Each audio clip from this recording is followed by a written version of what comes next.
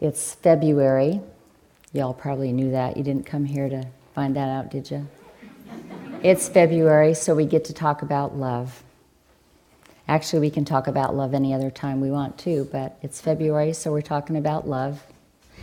And usually when we talk about love, it's out there. It's usually we talk about giving love, loving somebody, so it's all out there. What this is about, what I'm talking about today, is the inner activity of love. That quiet, very quiet, very inner love of oneself. And today we're going to talk about how to do that. So for the past 2 weeks, Reverend Larry and I have been talking about practices in this book, Thich Nhat Hanh's book, True Love, a practice for awakening the heart. And he writes that in order to love properly, that we need training. Who knew this? We need to practice opening our own hearts, and we need to practice becoming fully present in our own lives so that we can really be there for our own lives in order to love properly. And he talks about deep looking and deep listening, and those terms are simply about being fully present within our own bodies, our own hearts, our own minds, being fully present so that when we're doing anything, it's with the power of the presence that we are, and being fully, completely mindful of exactly who and what we are all the time. And so he talks about using practices that we'll talk about in a second in order to train ourselves to learn how to have the ability to love properly. And loving speech, again, one would think that that is an outward activity. That's not what he's talking about here. What I get from it is he's talking about our own inner speech, our own inner, that self-talk maybe even, all that stuff. I think he's talking about that as a way to begin to watch what we are saying to ourselves, watch our own thoughts, so that we can learn to make that love. So then when we speak to other people, that's how it comes out, because that's who we are. So that's essentially what we're talking about. So again, we start with ourselves. And what that means is making room for, make room for all of our stuff. Make room for everything that's going on in here. Learning to observe what it is, and then creating a space to love ourselves through it and be there with it. And that's what Love Speak to me is about. And I'm guessing I'm not the only one that when I read in here talk about we need to be trained to love properly, I was like, what? Well, don't you just do it? I mean, don't you just naturally do it? And yet I think it makes sense, because I suspect that love is like everything else that we just do. We just do it without thinking about it. We do it the way that we do everything else. Which probably isn't thinking about it. We do it like we've always done it, chiefly because that's how we've always done it. And how we've always done it is probably how our parents have always done it, or how we thought they were always doing it, observing it, and then how their parents always did it, and you get where I'm going with this. We just kind of do it like we do everything else. So I was thinking about that Nike slogan, just do it. And I think obviously it's a really good slogan, right, for selling Nike stuff. I'm not sure it's that good a slogan for life, however. I think life might require a little bit more thought. And that's what Thich Nhat Hanh is talking about, is having a little more thought, using a little more thought, putting a little more thought into what we are doing, why we are doing it, and how we are doing it. He's talking about loving consciously. And in order to love consciously, we have to be awake.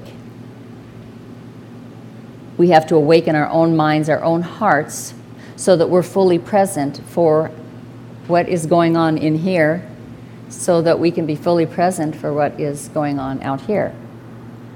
So we might nurture the ability to love properly.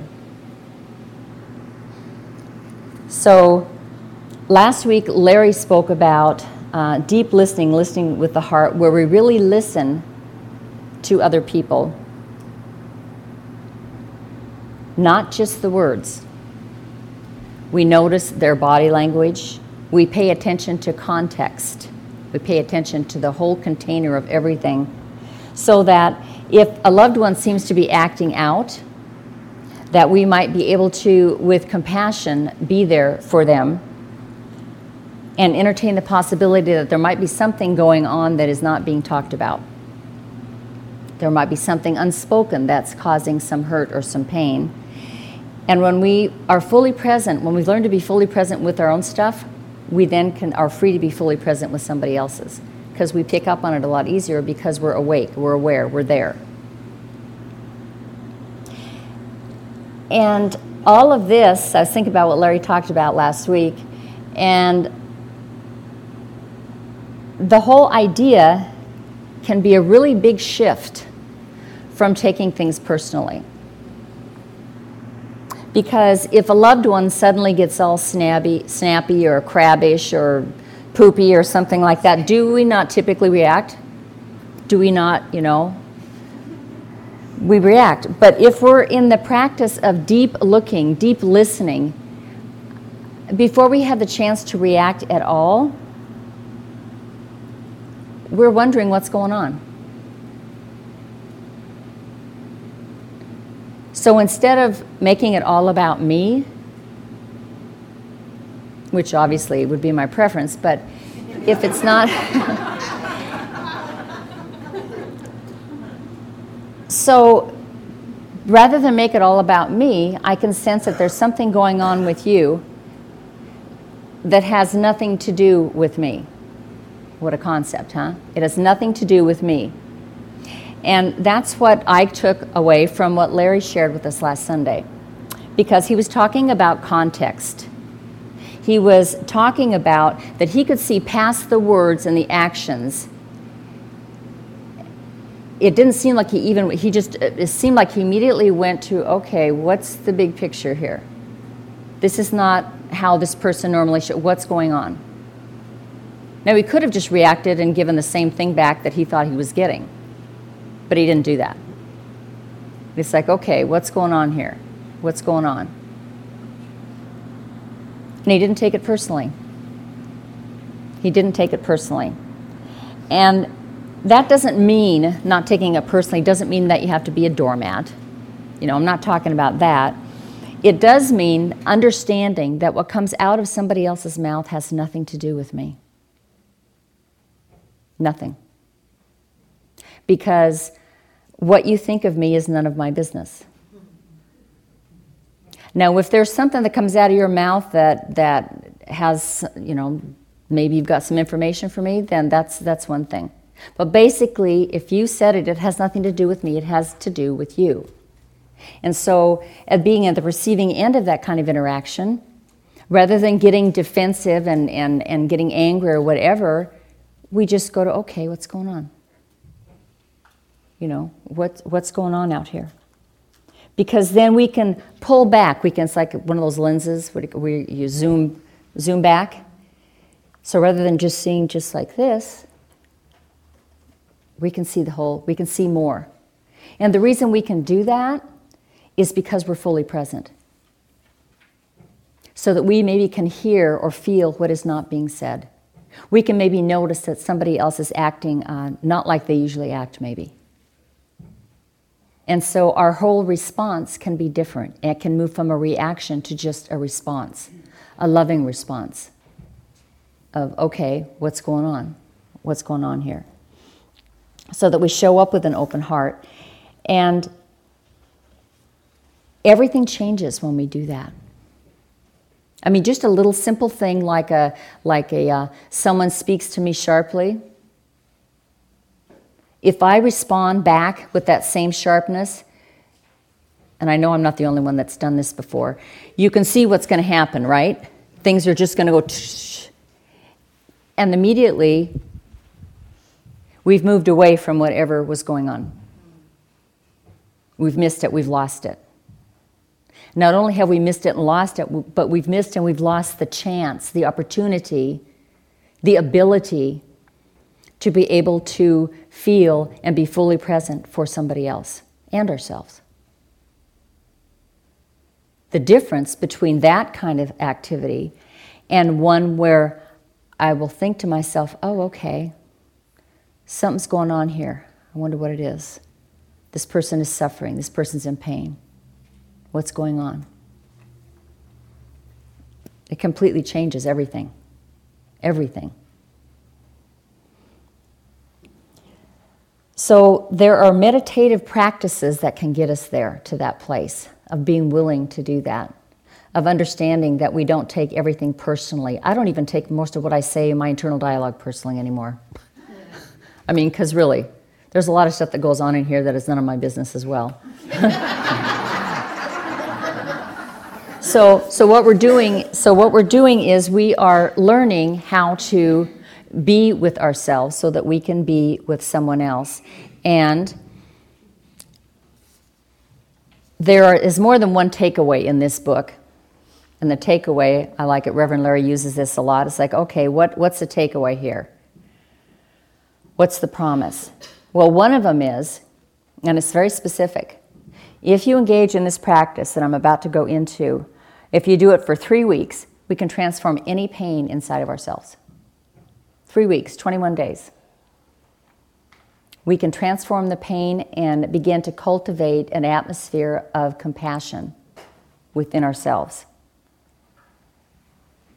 so that we can not only be present for ourselves, we're not only transforming our life, we can be present for somebody else in 3 weeks. What do you think? 3 weeks. So we do this by learning to be quiet and learning to be mindful and learning to be present for things that we do all day, every day, that most of us aren't present for at all. We're kind of on autopilot. So when we're in the car, particularly when we're in the car, when we're on the computer, on the telephone, loading the dishwasher, unloading the dishwasher, ironing. Does anybody iron anymore? Anyway, I know, me too.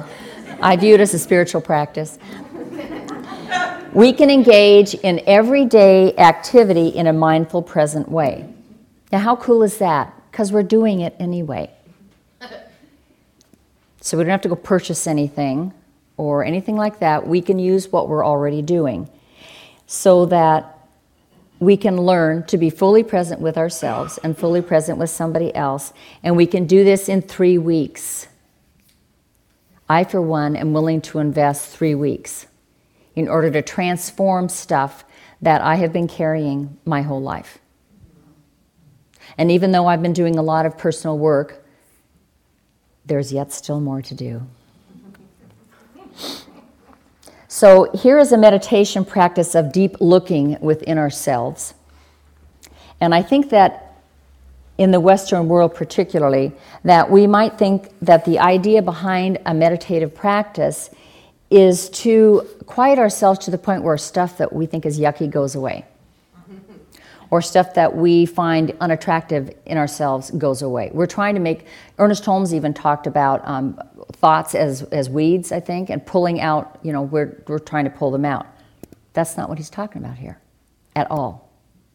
He is talking about creating a space for whatever it is. Just creating a space for whatever it is, not attempting to get away from it, not attempting to eradicate it, just simply creating a space in which it can be transformed. And this is what Thich Nhat Hanh says about this practice. Meditating is not trying to run away or trying to ignore the presence of the pain, but on the contrary, it is looking at it face to face. You have to practice deep looking directed toward the nature of pain, because for Buddhists, we are joy, we are also pain. We are understanding, we are also ignorance. Meditating is not transforming oneself into a battlefield where one side is fighting another, where good fights against evil. It is based on the principle of non-duality. which means we can hold both. It's and. I am this and I am this. I have this and I have this. It means that if we are mindfulness, if we are love, we are also ignorance, and there is no reason to suppress anything at all. When the seed of anger manifests on the level of our conscious mind, our immediate awareness, it is because the seed of anger is in the depths of our consciousness, and then we begin to suffer.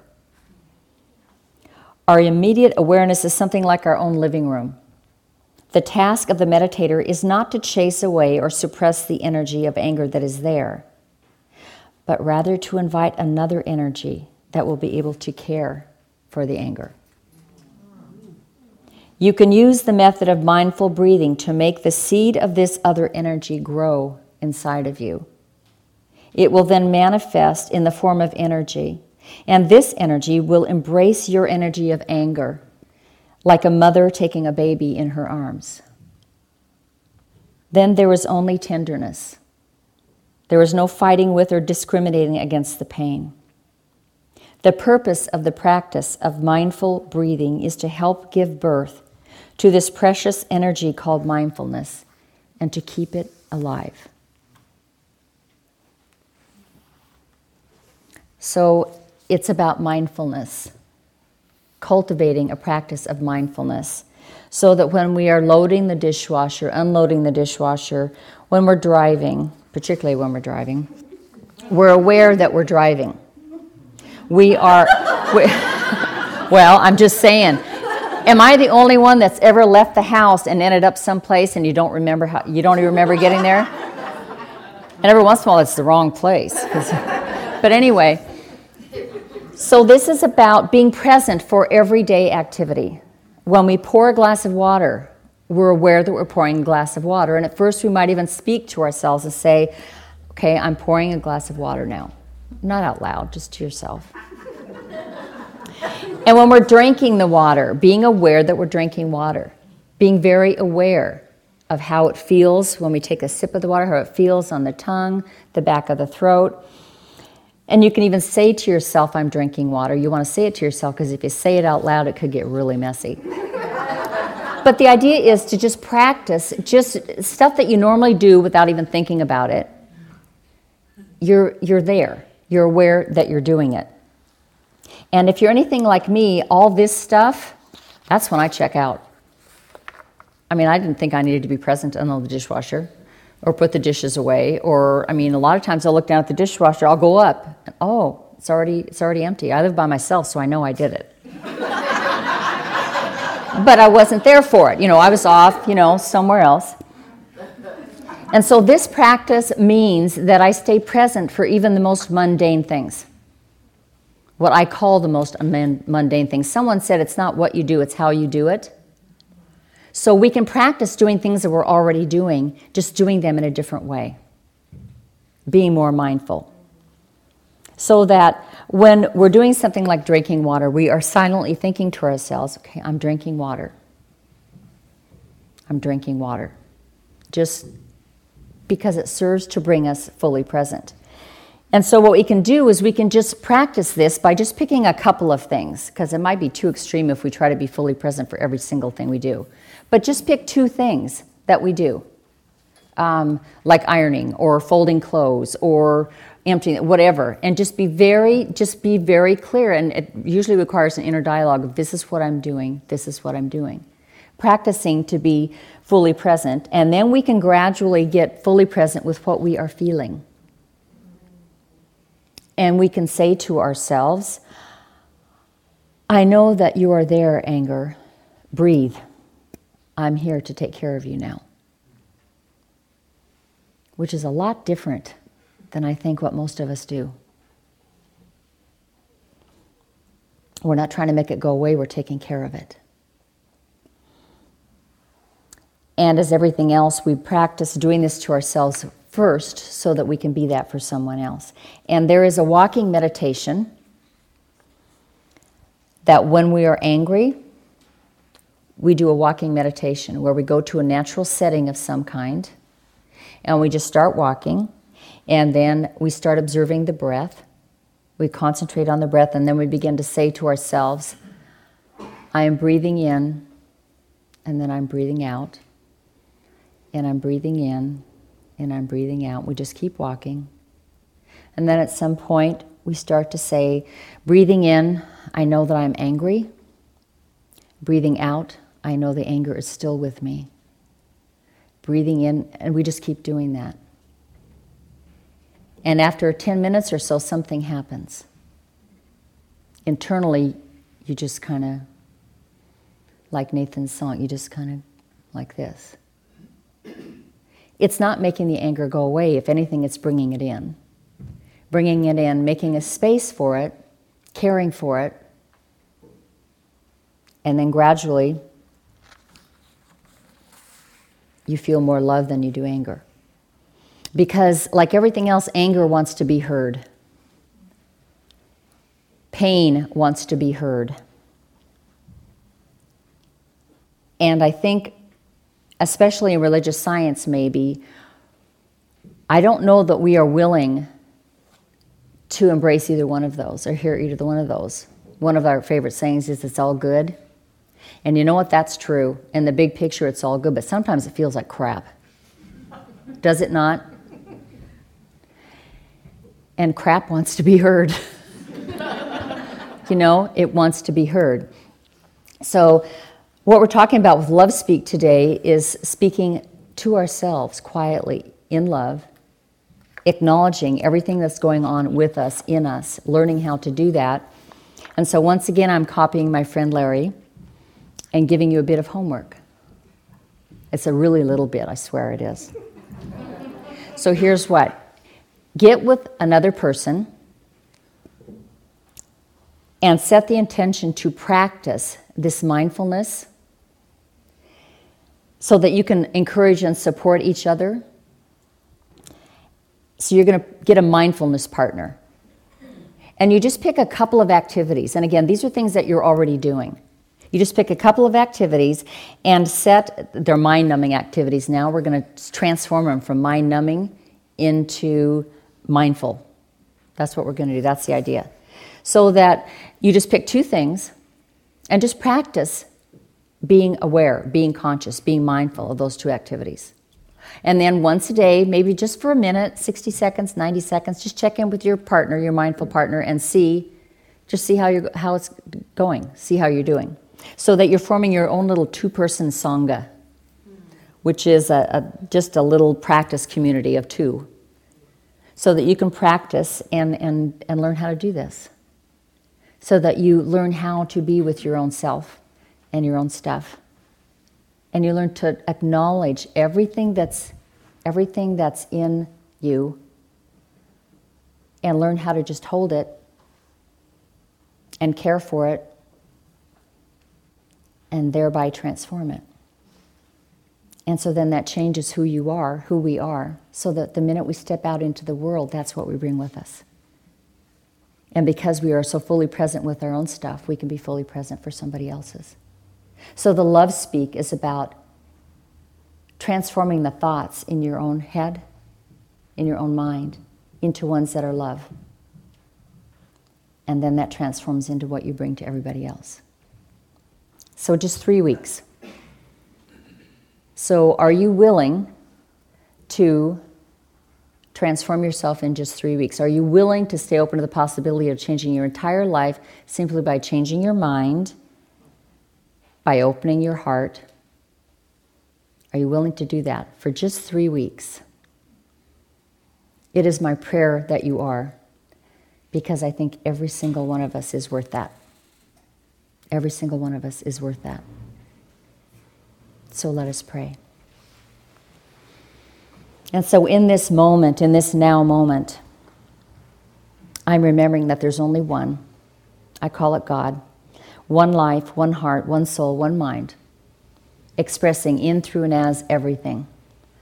So that the love, the intelligence that creates universes, galaxies, stars, everything, is fully present and active in, through, and as all of its creation. So I know that that means me. I know that the power, the love of God expresses itself in me as me. And because I know this for myself, I know it for everyone in this room. That the presence of God is active, alive, in, through, and as every single one of us. And so I speak this word of willingness, of open-heartedness this morning, affirming a willingness on the part of every single person in this room to believe that they're worth something, that they're worth living life fully. And I affirm a willingness on the part of every single one of us to do something about that, to engage in an activity that supports us, that lifts us up, that opens up our hearts and our minds so that we're alive, so that we feel alive, that we feel fully loved and fully loving. I affirm a willingness to practice getting back to that. I also affirm that it is a fun practice, it's an easy practice, and that it works. And a gratitude for knowing that God is all there is, so love is all there is, and that means us. I release this word, knowing that it's done. I let it be, and so it is. So it is. Okay, thanks.